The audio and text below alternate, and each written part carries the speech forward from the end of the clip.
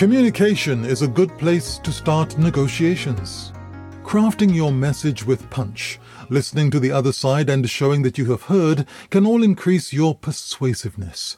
That's the message from a recent workshop on communication. The facilitator explained that a message does not have to be unequivocal to be clear and effective. In many cases, helping the other side understand your thinking can reduce their fears, clear up misconceptions, and promote joint problem solving. She said good listening can promote your negotiating power by increasing the information you have about the other side's interests or about possible options. Showing that you have heard the other side also increases your ability to get your point across. When the other side feels heard by you, they're more inclined to listen to you. It's comparatively easy to listen when the other side is saying something you agree with.